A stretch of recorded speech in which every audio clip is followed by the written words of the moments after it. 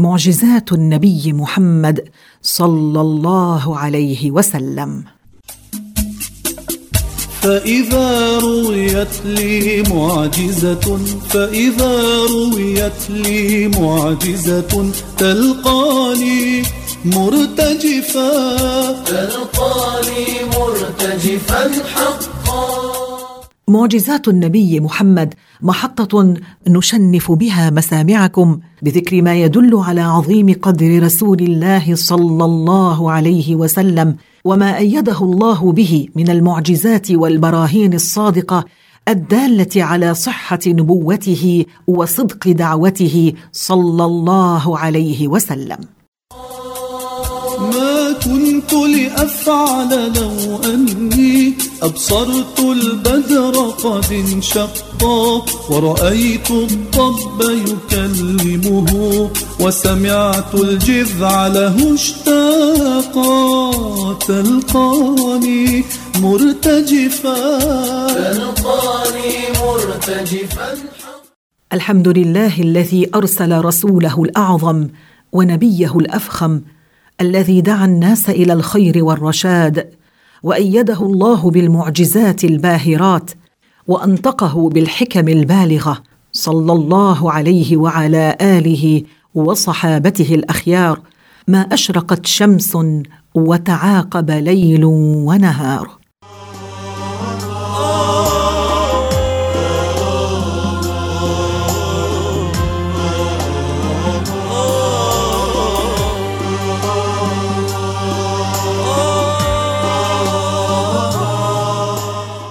كم هو عظيم إخوة الإيمان أن نشنف مسامعنا بسماع آيات من كتاب الله عز وجل، وكم هو عظيم أن نشنف مسامعنا بسماع ما يدل على عظيم قدر رسول الله، وكم هو عظيم أن نشنف مسامعنا بسماع كلام عن معجزاته صلى الله عليه وسلم. تفرح النفس الحزينة وبها يشفى السقام، عندها دين السكينة والبشارات العظام. وليعلم أنه ما أرسل الله من نبي إلا وأوتي الحكمة وحسن المنطق والبرهان والدليل والمعجزة ليظهر الحق وليحارب الباطل بالعلم والإيمان والدليل والبرهان.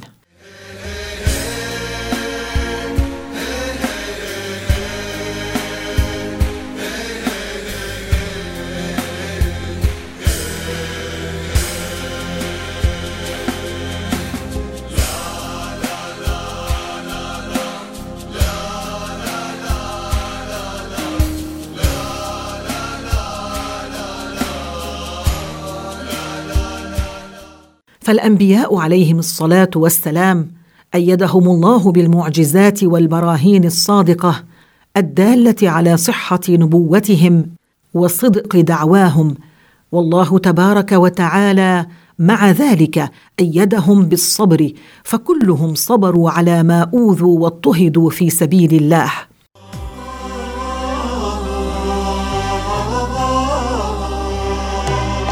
أحمد إني فداه فهو للرسل الإمام، كم أنا أرجو لقاه علني ألقى المرام، ليتني يوما أراه ضاحكا لي في المنام، فبقلبي منها.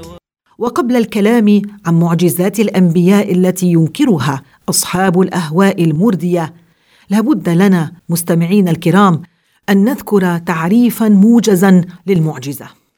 المعجزة هي أمر خارق للعادة يظهر على يد مدعي النبوة سالم من المعارضة بالمثل، فليس صنع الطيران من قبيل المعجزات، لأن المعجزات هي خاصة بمن أوحى الله إليهم وجعلهم أنبياء مصطفين أخياراً.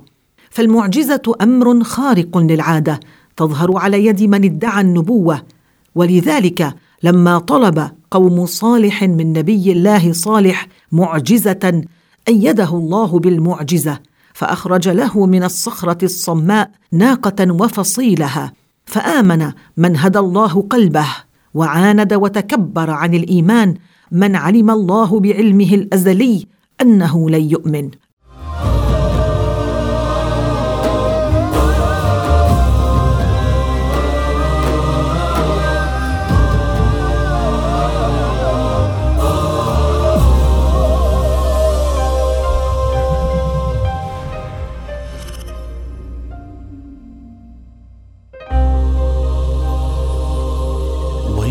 قوم جفوا نبي بأرض ألفته ضبابها، والضباء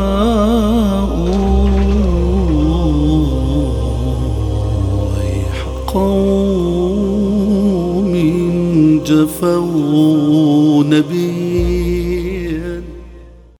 مستمعين الكرام، نكمل معكم الحديث عن معجزات النبي الأعظم صلى الله عليه وسلم. ومن معجزاته صلى الله عليه وسلم إنطاق العجماء أي البهيمة، فقد روى الإمام أحمد والبيهقي بإسناد صحيح من حديث يعلى بن مرة الثقفي قال: بينما كنا نسير مع النبي صلى الله عليه وسلم إذ مر بنا بعير يسنى عليه، فلما رآه البعير جرجر فوضع جرانه، فوقف عليه النبي صلى الله عليه وسلم فقال: أين صاحب هذا البعير؟ فجاءه فقال: بعنيه. فقال: بل نهبه لك يا رسول الله، وإنه لأهل بيت ما لهم معيشة غيره. فقال النبي: أما ما ذكرت من أمره فإنه شكى كثرة العمل وقلة العلف، فأحسنوا إليه. الجمل جاء يجري دمه على الخد يجري، يشتكي لطه البدري، يشتكي لطه البدري، يشتكي لطه البدري، حمله من التعب ثقيل، إني يا طه دخيل، إني يا طه عليل، إني يا طه دخيل، إني يا طه عليل، وأنا باعي قليل، وأنا باعي قليل، وأنا باعي قليل، إني يا طه دخيل. جمل حن فذرفت عيناه. إخوة الإيمان، أخرج ابن شاهين في دلائل النبوة عن عبد الله بن جعفر قال: أردفني رسول الله صلى الله عليه وسلم ذات يوم خلفه، فدخل حائط أي بستان رجل من الأنصار، فإذا جمل، فلما رأى النبي صلى الله عليه وسلم حن فذرفت عيناه، فأتاه النبي صلى الله عليه وسلم فمسح ذفراته فسكن، ثم قال: من رب هذا الجمل؟ أي من صاحبه؟ فجاء فتى من الأنصار فقال: هذا لي. فقال الرسول عليه الصلاة والسلام: ألا تتقي الله في هذه البهيمة التي ملكك الله إياها، فإنه شكى لي أنك تجيعه وتدئبه. وهذا حديث صحيح كما قال المحدث مرتضى الزبيدي في شرح إحياء علوم الدين. الجمل جاء يجري دمه على الخد يجري، والجمل جاء يجري دمه على الخد يجري، يشتكي لطه البدري، يشتكي لطه البدر يشتكي لطه البدر حلهم نتعب ثقيل. وهكذا مستمعينا الكرام تعرفنا في هذه الحلقة إلى إحدى معجزات النبي الأعظم صلى الله عليه وسلم. لنا معكم موعد آخر نشنف به مسامعكم بالكلام عن معجزة عظيمة أخرى من معجزاته صلى الله عليه وسلم، فتابعونا.